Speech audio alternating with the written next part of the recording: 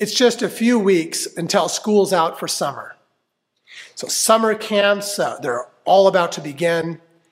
And I've been doing letters of reference for some young people who are excited about getting out there, away from school, away from parents whom they have been locked down with for many months. I get that, I feel that. And summer romances. People meet away from their normal life, with time to talk and get to know each other in a way that you can't do at school. And romance grows. I guess I'm kind of a romantic about all of this. And I remember one summer, I fell hard for Emily. Back then, I thought she was the most amazing person on the planet. At summer at camp, we talked about deep thoughts. We canoed, and I thought she was super cute. And it was special. And like all good things, the end of summer came, and I remember we had tears as we said goodbye, and we promised to stay in touch. In its own way, the early church experienced a summer romance. In locations all around the ancient Near East, from Egypt up through Judea, across into the Turkish peninsula, Greek Rome, and eventually as far as modern-day Spain, there were these communities that came under this Christian influence to dismantle the divisions of their day. People who did not identify ethnically or religiously as Jews began to participate in Christian communities. And these communities often met in Jewish synagogues all over the place. Here's an ancient list of these Gentiles who were also known as God-fearers. And it was found on the wall of an ancient synagogue in Aphrodisias, which was in southwest Turkey. And it was a special time. People who had lived divided from each other began to come together, to have deep thoughts, and they discovered that they had so much in common. And like all good things, this special time came to an end. The Apostle Peter, a lifelong Jew who had known Jesus personally, walked with him, seen him crucified, had been all part of the original ministry. Peter was great with non-Jews being part of the church community, mostly, as long as they were willing to go all the way and get circumcised. Maybe then they would be okay. The Apostle Paul was having none of that. So it was agreed that Barnabas and I would go to the Gentiles while Peter, James, and John continued to go to the people who were circumcised. They asked only that we would remember the poor, which was certainly something I was willing to do. So they came to an agreement that they'd go their separate ways as long as the mission to help the poor was kept.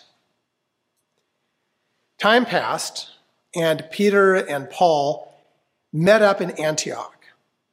And Paul wrote this: I opposed Peter to his face because he was wrong. He had been eating with the Gentiles before certain people came from James. But when they came, he began to back out and separate himself because he was afraid of the people who promoted circumcision and the rest of the Jews who joined him in this hypocrisy, so that even Barnabas got carried away with them in their hypocrisy. Oh, cold. Gentiles were okay to hang out with during the summer, but God forbid you got caught with them later. Peter, and even Barnabas, they didn't want to be caught eating with uncircumcised non-Jews. Even if supposedly this was the whole point of being church, was dismantling these divisions. Emily and I wrote to each other for a couple of months after camp. And I remember we decided to meet up. And she lived a few hours away. And one Saturday, I drove and met her. And some of her school friends at the mall. It was the 80s after all. The magic was gone. It was cold. It was like she was embarrassed by me, which I get. And it hurt. And she didn't seem like the amazing person from that summer, and I clearly didn't seem that way to her. The Apostle Paul was hurt. And unlike teenage Aaron, he confronted it directly. If you, a Jew, live like non-Jew when you're not being observed by the watchdogs from Jerusalem, what right do you have to require non-Jews to conform to Jewish customs just to make a favorable impression on your old Jerusalem cronies? Peter was worried about what people would think of him. Peter was like this. Some people simply do not belong. Paul, though, would have none of that. Paul goes on to say, we Jews know that we have no advantage of birth over non-Jewish sinners. We know very well that we are set right with God, not by rule keeping, but only through faith in Jesus Christ. How do we know? We tried it, and we had the best system of rules the world has ever seen. Convinced that no human being can please God by self-improvement, we believed in Jesus' way so that we might be set right before God by trusting in the Messiah, not by trying to be good. Have some of you noticed that we are not yet perfect? No great surprise, right? And are you ready to make the accusation that since people like me who go through Christ in order to get things right with God aren't perfectly virtuous, Christ must therefore be an accessory to sin? The accusation is frivolous. If I was trying to be good, I would be rebuilding the same old barn that I tore down. The whole point of the early church was to dismantle the divisions that led some people to believe that somehow they are better than somebody else, either by their education, by their nationality, by their skin color, by the amount of money that they have, whatever it was. The whole point, though, was to tear that old barn down. Not just to change the dividing lines to where we'd like them, because doing that, you really haven't done anything by doing that. You see it in church communities where the building is sometimes treated like a clubhouse over being a community center or a mission post. It happens whenever people feel more entitled, more worthy, or even better than someone else. This is the drift I talked about last Sunday. How we move away from those basic tenets of Jesus' way. And you see it all the time, not just in religion. How often did President Obama back in the day, how often did he have to prove that he was black enough, but not too black, to be accepted? And how often do you hear people talk about how their state, wherever they live, is the real America, or somehow better than the others? How often do women have to prove that they can do a job as well as a man?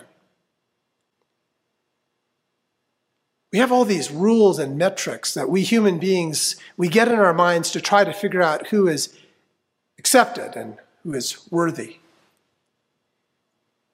Jesus' way is supposed to take people as they are, broken and beautiful. It's that our human differences, our diversity, is a blessing in the kingdom of God. That if we try to care, to actually get to know people deeply, yet maybe to realize that life at camp is actually no less real, that the relationships, the love that we experience in that setting, they can change us. That maybe when church intentionally tries to be different, gives people time and space with one another, time and space beyond all the difference in castes and divisions that dominate our workplaces, our schools, our neighborhoods. Maybe if church can do that, church can be different. We can be a demonstration plot of a better world. So as we're relaunching as a church community, I wonder if we can find new ways of being church like that. How can a little church community like this one be an even better beacon of hope and inclusivity and dignity for all in this divided world? It got me thinking at our Ramadan dinner last week, that dinner we had with our Muslim immigrant friends from Turkey, who, by the way, are really hoping that we can do Thanksgiving dinner again together this year. If you've ever been there, that's just an amazing day. Anyway, it got me thinking about how we might take a step with them beyond dinner parties. It got me thinking about how do you create an environment in which we spend time together, share deep thoughts, we work and play together. You and I, we've been isolated from each other for a while. Not just as a church community, but as a wider community. Isolation can foster division, fear, anger. Have you seen any of that in yourself or in the people around you? But I'm going to tell you something. As a former church camp director, I'm going to tell you that the recipe of church camp works. You take people away from the environment that reinforces our divisions and our castes, whatever that environment looks like, and you put them in nature. Love will grow, and it'll storm too. There is a pattern to these things.